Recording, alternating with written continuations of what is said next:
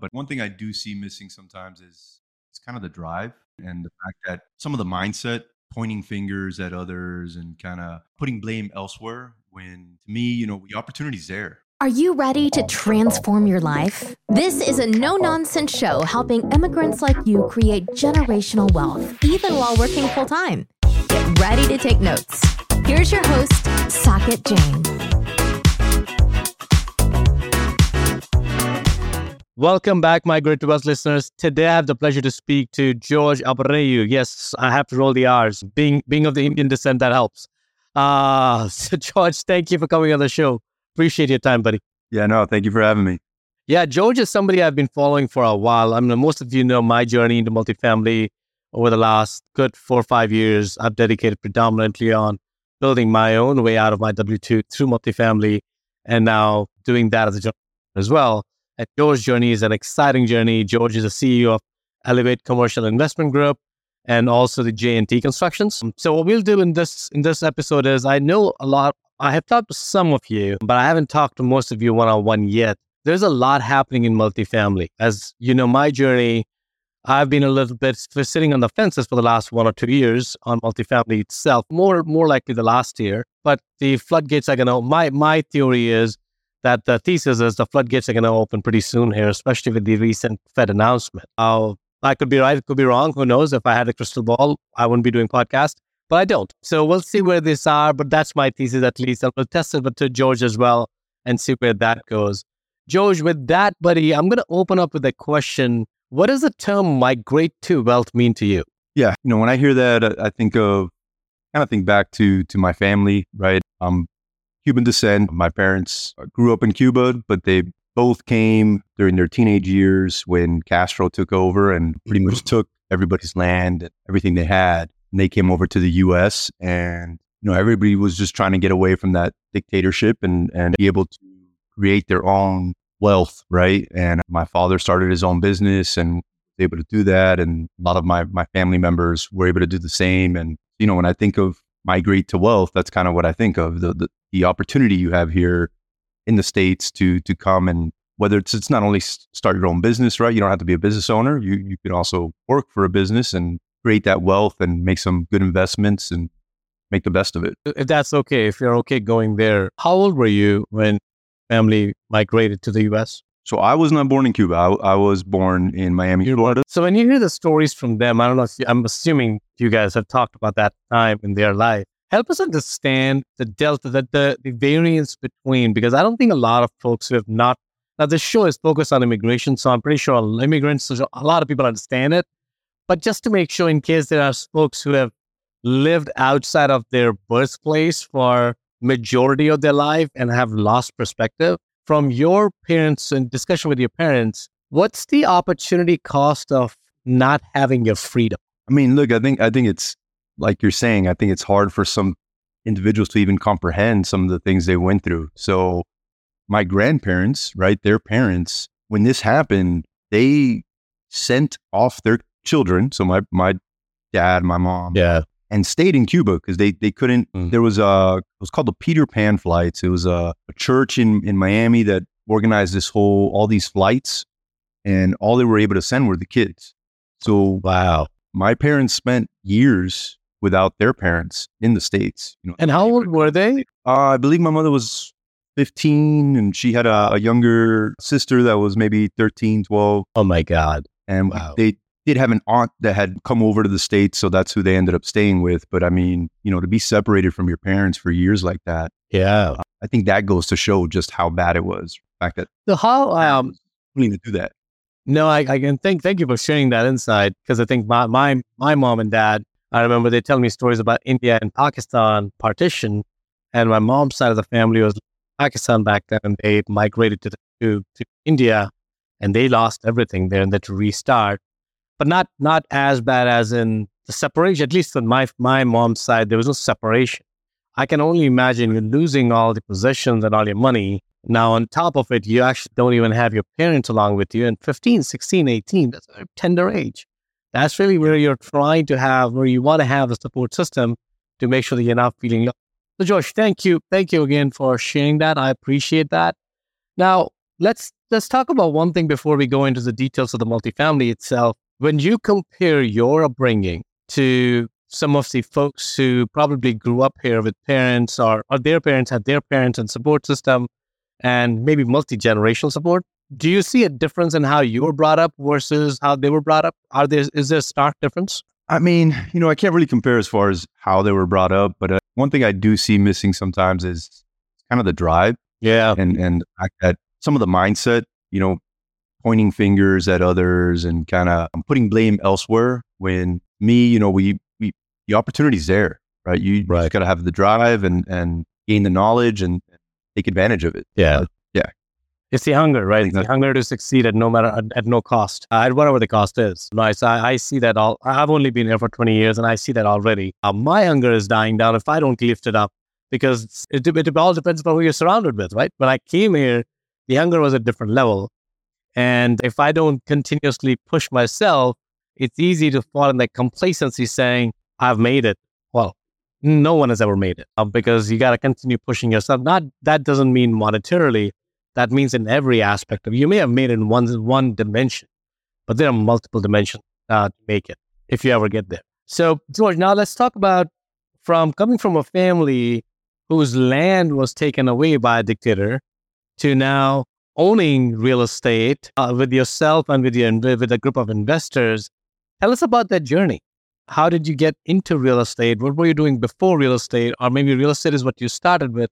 Give us a little bit of picture on that. Sure. So, I mean, I studied to be an engineer, electrical engineer, but even through those years, I knew I didn't want to be an engineer. I was just going through the motions because... I don't blame you. I'm an engineer myself. I'm an industrial engineer, so I know exactly what you feel. Yeah, I was really good at math and, I decided to go. There wasn't no real passion there. But throughout the years studying to be an engineer, I did find my passion. That was real estate.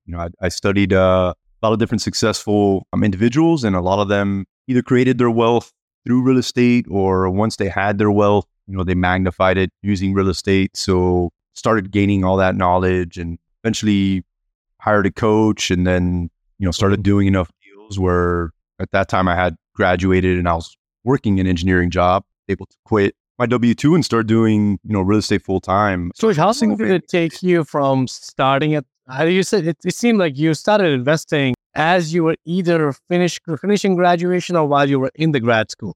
Yeah, I mean, it was more the time I spent to kind of figure it out, right? I got my real estate license, which I didn't need, but I didn't know what I was doing. I got my broker license, right? Kind of learn the industry. And then it wasn't really till I brought on that coach that really kind of led me down the right path. So, I mean, I would say maybe it took me about a couple years till I did my first deal. And then once I did my first deal, I mean, I've always been quick to kind of implement and take action. So, I mean, after that, it was pretty quick. No, that's awesome. And of course, I think there were a lot of tailwinds at that time when you started. If someone were to start now, they're very different. Doesn't mean it's good or bad. It's just different. And yeah, I mean, back then I was going to the Barnes and Nobles or the library. Yeah, exactly. I remember that. There was a time where there was a complete new real estate section created in Barnes and Nobles. You knew that real estate is hot at that time when there's a bookstore that's creating a whole probably 50,000 books there about real estate, and everyone's telling you how to make money in real estate. So I definitely remember that. So George, tell us now, you picked an asset class, which is an interesting asset class, and it's probably been tested through periods of time, which is multifamily, right? How did you land into that asset class? Which direction did you take the path of? Just like myself, a lot of other multifamily guys or gals where they start with a single family, then they realize that it's too hard. Like, I don't want to do this forever. I'm going to go to family. What was your path? Yeah, I mean, pretty similar to what you described. Yeah. I started with the single family space. I did anything and everything you can think of in that space, from fix and flips, did a ton of fix and flips, built out a portfolio, rental portfolio. Added some small multi-family at that time as well, and kept wanting to scale and found it harder and harder to do more with the single family, to the point where, I was finally introduced to multifamily syndications and being able to bring investors with us to acquire these deals. That's really what opened my mind to that side of things, because before then I was like, man, you need billions to close on these 100+ unit apartments. But yeah, everything changed after that. That's awesome, man. That's awesome. So let's go into what's happening in the current environment, George. So how do you see what's happening in the multifamily? I still believe in the asset class. I don't think the asset class is going anywhere anytime soon, especially when you compare it to real estate investment, other real estate opportunities. Not that it's the only asset class, but a pretty strong asset class. So where do you see as if you look into the crystal ball in the next 4 to 6 months, and maybe before we even go into the future, let's paint a picture of what has happened over the last year or so that people can understand that the diametrically opposite things that may have start to happen in the next few months. At least that's my prediction. Yeah, I mean, look, I think the asset class has gone through a lot. It's been tested a lot. Yeah. Obviously we had the '08 bubble, which crashed more of the single family space. Correct. There was some issues with the multi, but it survived pretty well through that time. Then I think you had COVID was probably the next test, right? Mm-hmm. And definitely when COVID first started, there was some issues and some obstacles that came up, but clearly survived through that. And now the last year or so with the rates rising and all these adjustable rate loans, probably the biggest obstacle it's had so far, the biggest hurdles that it's had to go through. You've got a lot of investors on the sidelines. And I'm with you, right? I still, the demand is there, right? There's a lot of stress on being able to own a single family now. And as far as the pricing, how high it's gone. So that's only created more demand for multifamily. So I think we're still looking at deals. We're still acquiring deals, nowhere near the volume that we were. Yeah. But we think it's only going to get better from here as the rates, maybe trickle down a little bit this year. I think 2025 is going to be a pretty strong year, and it's going to keep going up from there. So how are you looking at deals differently right now, George, than you were looking at, let's say, 2 years ago? Because, of course, the interest rates has changed, right? That has to be accounted into fact, but that's just math. But how are you looking at these? Are you looking at any levers differently than you were looking before? Absolutely. I think we're being a lot more careful with the leverage and keeping a lower leverage on our deals. I mean, even the type of deals we're looking at, before it was very heavy lifts, value add, C-class type deals. We'll still take a look at some of those, but as far as where the pricing's at, I think we're mainly doing A-class deals, either straight from developers or just nicer assets that we can hold longer.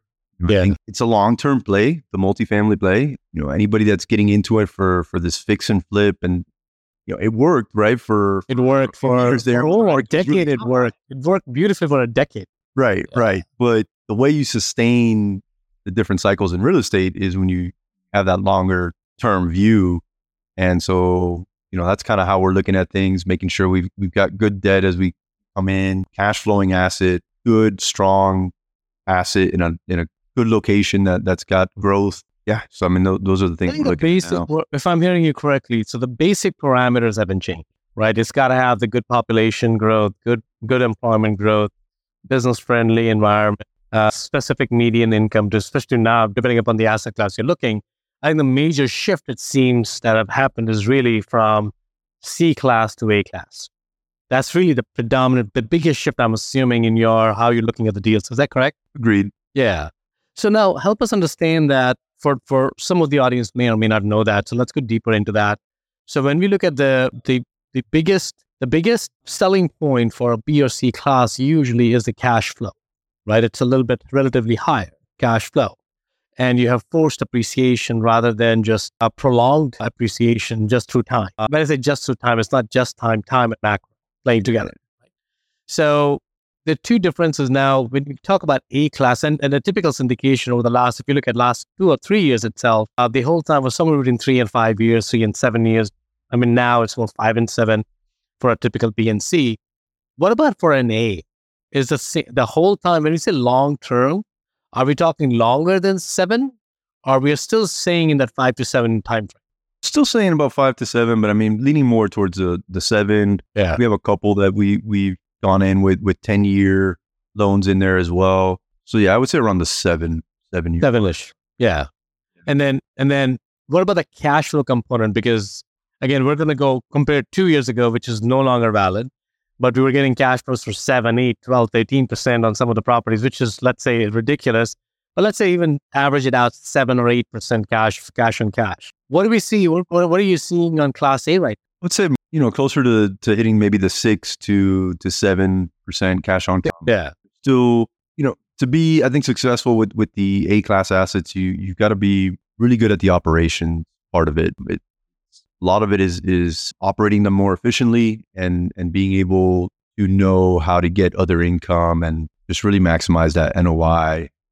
And the reason for that, just let's give the intuition about that to people, is that on a B and C, the lever to push up the income is much higher, right? Because you're starting at a $500 to push it out to $1,200. It's easier because the units are crappy. You bring them to the market for a market quality, and your rent increases humongous. On an A class, you're already renting at $1,200-$1,500, which is above market average to begin with, and there's not a lot to do in that unit because it's new. Is that the reason why we're saying is instead of focusing predominantly on the income growth, let's try to operate it more efficiently? Is that the reason? Mainly, I mean, we do. We're not going to acquire an A-class deal that's top of the market. We are going to look for the ones that there's still that loss to lease. It may not be that 300 to 500, right, that you can get on maybe a C-class, but it's going to be, 150, 200 around there. And then we're going to maximize it by being more efficient with the operations. Got it. And then, George, you introduced the term recently, loss to lease. Can we make sure that we make this show idiot-proof so that everyone understands it? I'm not calling my investors or listeners idiot, but it's always good to understand that. Let's go bring it to basic. What does loss to lease mean? Yeah, I'll try to break it down real simple, right? Let's say the market rent is $1,200 per unit, but yet your apartment is renting those units for $1,000, right? So you lost a lease of $200 on that unit. And the reason why somebody would do that is because they want to fill up the place.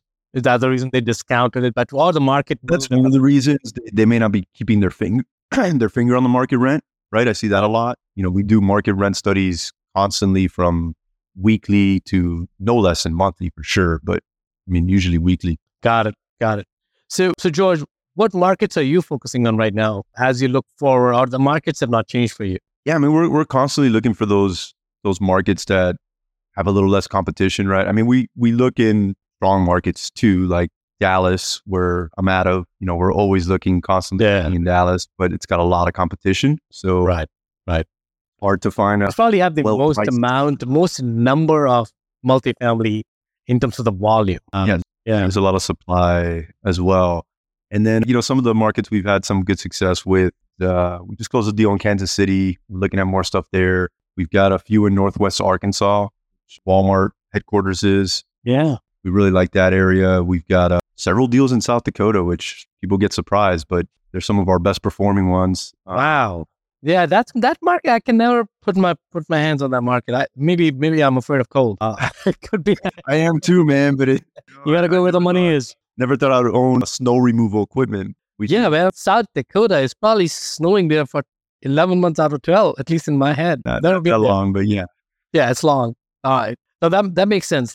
So what do you see as for somebody who has not ever invested in multifamily, right? And they're listening to all the news, a lot of it is noise. And of course, there's some foreclosures, some very prominent foreclosures that have happened recently, but there's not a lot. A few, and the extent of it has been pretty big. But it's not like every multifamily owner is going foreclosure like the single family owners were going in 2008. So what are you telling your investors how to parse out the noise and look forward in a way that's more productive? Yeah, I mean, look, I think there's going to be more of these foreclosures coming this year, and there's a lot of bridge loans that are coming due, and a lot of this stuff gets figured out before it gets foreclosed as well, right? The lenders are willing to give a little more and just deals done behind the doors. I'm not saying that there's not going to be more of it out there in the open, but on that end, what's the alternative, right? Just not making your money work for you, or putting it in the stock market. Or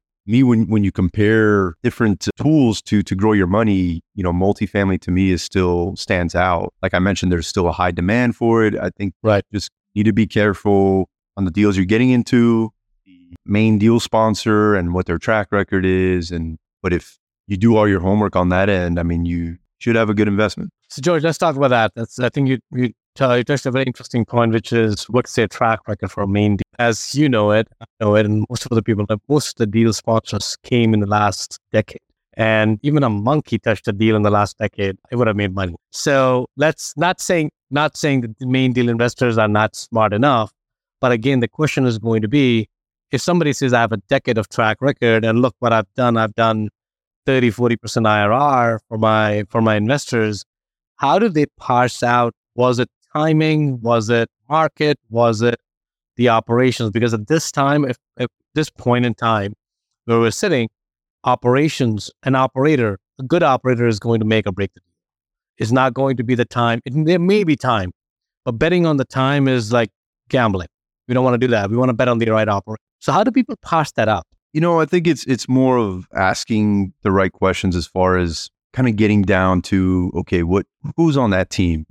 Is it a one-man show or a couple individuals that are doing this part-time and they still got another job on the side? And it takes a lot to really operate at a high level, these multifamily apartments. It takes a team of people, not just one individual. So I would ask questions more on that level, like break down your team, show me who's in charge of what makes you and your team different than the rest, and kind of focus on that and not so much the IRR and what they've done in the past, because they could have played a really small piece in what was done there. True. And kind of asking about that. Look, I've got nothing against maybe a co-GP that's partnering with somebody else that's more experienced. That's fine. But I also want to know who that more experienced person is. Right. I want to get, questions about them answered and whatnot, not to bypass that co-GP, but more to know who's actually handling the day-to-day. Yeah. Now, as an investor, as a retail investor, of course, I have multiple choices. So once you get plugged into the right network, you have multiple choices of which sponsor you want to work with and all that stuff. If I'm going through, let's say, somebody who's pulling in $5 million versus me contributing $50,000, right? As an retail investor, you may be putting in $5 million, but chances are you're doing 25, 50, 100, depending upon what your capabilities are. Somebody who's coming in with $5 million raise versus somebody who's investing $50,000, is the due diligence different? Because the question a $25,000 investor is going to ask could serve as more of a headache for a main sponsor, right? And I'm using these terms very liberally. It doesn't mean it's a headache. It's just that if you're asking them 1,000 questions, at some point they're going to ask the question, okay, how much are you thinking of putting in? And if you're going to say $25,000, chances are they're going to say that, let's hop after the deal is done because we need to close this deal, and I'm happy to answer all the questions. Versus somebody, if you're going with a group who's investing in $5, $7, $10 million, chances are they either have already asked those questions or they have the power to negotiate, at least get to the answer for those questions. Okay, so are you comparing an investor that's going to invest $50,000 to an investor that's going to invest $5 million? Is that what you're saying? To an investor who's going with a co-GP who's going to invest $5 million, right? So kind of like a fund of a fund, in fund of a fund model, or even it's more like a fund of fund. That's a better model. So I think the genesis of the question really is due diligence, the level of due diligence that a $50,000 investor can do versus a fund of fund can do. For sure. I mean, a fund of fund can, when you're coming in with more money into a deal, you can usually not only ask more questions, but I mean, you can even get better terms. Events, you maybe even get some different rights built in. So I definitely think it gives you more power coming in with more money. But us, we would still answer all the questions no matter how much you're coming in with. We try to build. It's a long-term relationship for us. So, I mean, right. We want the investor to feel comfortable. If it's their last $25,000 or $50,000, that's usually not the investors we're looking for. Definitely. Not that we won't take something of that level, but it would be more of, we want to try you out kind of, and they have some other funds to invest. But yeah, to your point, I mean, definitely if somebody's coming in with $5 million, they can ask for more than somebody that's coming in. So what are some of the basic questions you, as an investor, as a retail investor, that they should ask? We talked about biggest one is the track record, right? And within track record, let's say if somebody is saying, I started about 3 years ago, but in the past, they have sold a company worth $50 million. Does that translate to track record in operations in multifamily? Or it has to be a multifamily to multifamily operations? No, I mean, look, a smart businessman is or businesswoman is definitely good for the track record. If they've exited a company, that goes to show that they were able to build something and exit from it successfully. I would still want to know more about their current team. Like, how do they plan to operate this property? And do they have property management in-house? They don't, that's fine. But how do they asset manage, right? Are they going to make sure that the third-party property manager performs? What are they going to do on a weekly basis, daily basis? Sure. How much time are they going to sacrifice towards this? And so, I mean, those are the questions that I would focus on mainly. Yeah, I think that makes sense. That makes sense, George. George, what are you focusing on right now in terms of because I know you got construction going on there, you got the acquisition going on there. How are you spending your time, and where do you see the most amount of opportunities right now? A lot of the time being spent is on our existing portfolio, making sure we've got everything lined up and ready to have successful exits. We were gearing up for a couple exits coming up, a couple refinances. We're maneuvering a lot of things within our portfolio. Yeah. We are, like I said, we're constantly still looking at acquisitions. We just closed one before the end of the year and looking for our next one here shortly. As far as the construction, we also have property management in-house as well. Those are more tools to make sure that we're successful with our investments and our properties. And those, we've just building out the team and making sure I've got everybody in the right seats there. And yeah. Awesome. Well, thank you. Thank you, George. Appreciate it, man. George, we're coming towards the end of our show here. So we're going to switch gears. So the first question I would ask you is, towards the end, in the last segment is, there is a 15-year-old, 20-year-old George listening to the show somewhere. What's one insight that you would love to share with them or her that could change the trajectory of their life? Oh gosh, I'm just thinking back to my road here, and I would probably tell them that, real estate is a great industry to go into. I would maybe tell them to skip some of the years spent in single family. Yeah. And focus a little bit more on building out the multifamily portfolio, the focus on really surrounding themselves with a good team, that you can only go so far by yourself, right? And you've got to find that team and really build around it. And that's it. Just tell them to go down that path and a lot can be done. Yeah, and I agree, man. I agree. Skip the single family, skip the fix and flip, go to multifamily. Yes. Scale is where the focus needs to be, and scale's much easier, relatively speaking. I'm not saying it's easy. It's easier, right, in multifamily than single family, for sure. Agreed. So, George, the next question is going to be a little bit more abstract question. As you interact with your investors, as you interact back at your life, where do you see humanity as a whole migrating towards in the next few decades? Man, that's a deep question there.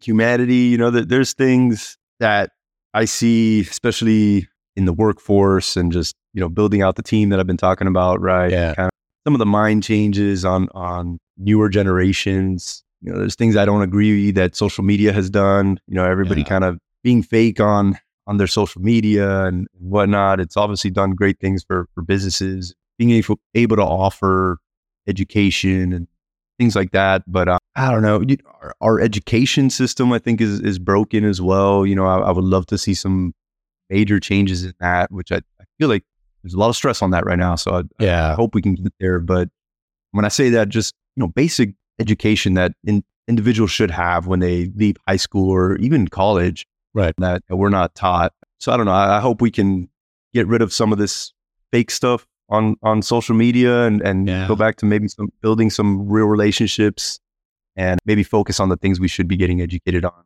Love that. Thank you, George. And I completely agree with that. Getting the true relationships. You can't build deep, true relationships on social media. You got to get off the phone. You got to get out. You have to meet people in a coffee shop, go see movies with them, do more things that you're seeing face to face. It's easy to hide behind the keyboard or a phone virtual keyboard. Doesn't matter if it's real or virtual. So I completely agree with you.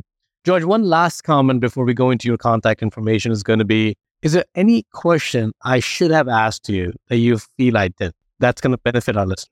I would throw in there, even in the real estate industry and all the different asset classes within real estate, if somebody's looking to get more into it, I would just tell them to pick an asset class and really focus on it. And when I say asset class, I don't just mean A class or C class, Right. multifamily. I mean multifamily, single family, commercial, Right. whatever it is, and really conquer one of those first, right? Then maybe start looking to different ones. But I do see there's a lot of noise and a lot of shiny objects out there. But Social media I would say doesn't help. focus is, yes. Focus is very, very important when you're trying to build a business. Yeah, I love that, George. Thank you again for sharing. George, where can people find you? Where can people look more into your work and learn what you do? Yeah, I mean, if they go to our website, which is Elevate CIG, stands for Commercial Investment Group, so elevatecig.com. We've got a bunch of free content you can get on there. If they want to shoot me an email, George or Jorge, Jorge, at elevatecig.com. They can say that they heard me on this podcast, and I can send over pretty much a vault of free content I usually. Appreciate that, George. Thank you again, man. I will make sure all the information is included below. Good, but thank you again for coming on the show. I know you're a busy man, so I appreciate you taking about an hour of your time and sharing your insights with our audience. All good. I've enjoyed it. Thank you. Thank you, buddy. Hold on one second, George. If you got value from this episode, you might consider sharing this content with a friend. But most importantly, be sure to take action on what you've learned. One way you can take the next step is to connect directly with Socket on an investor call. That link is waiting for you in the show notes below.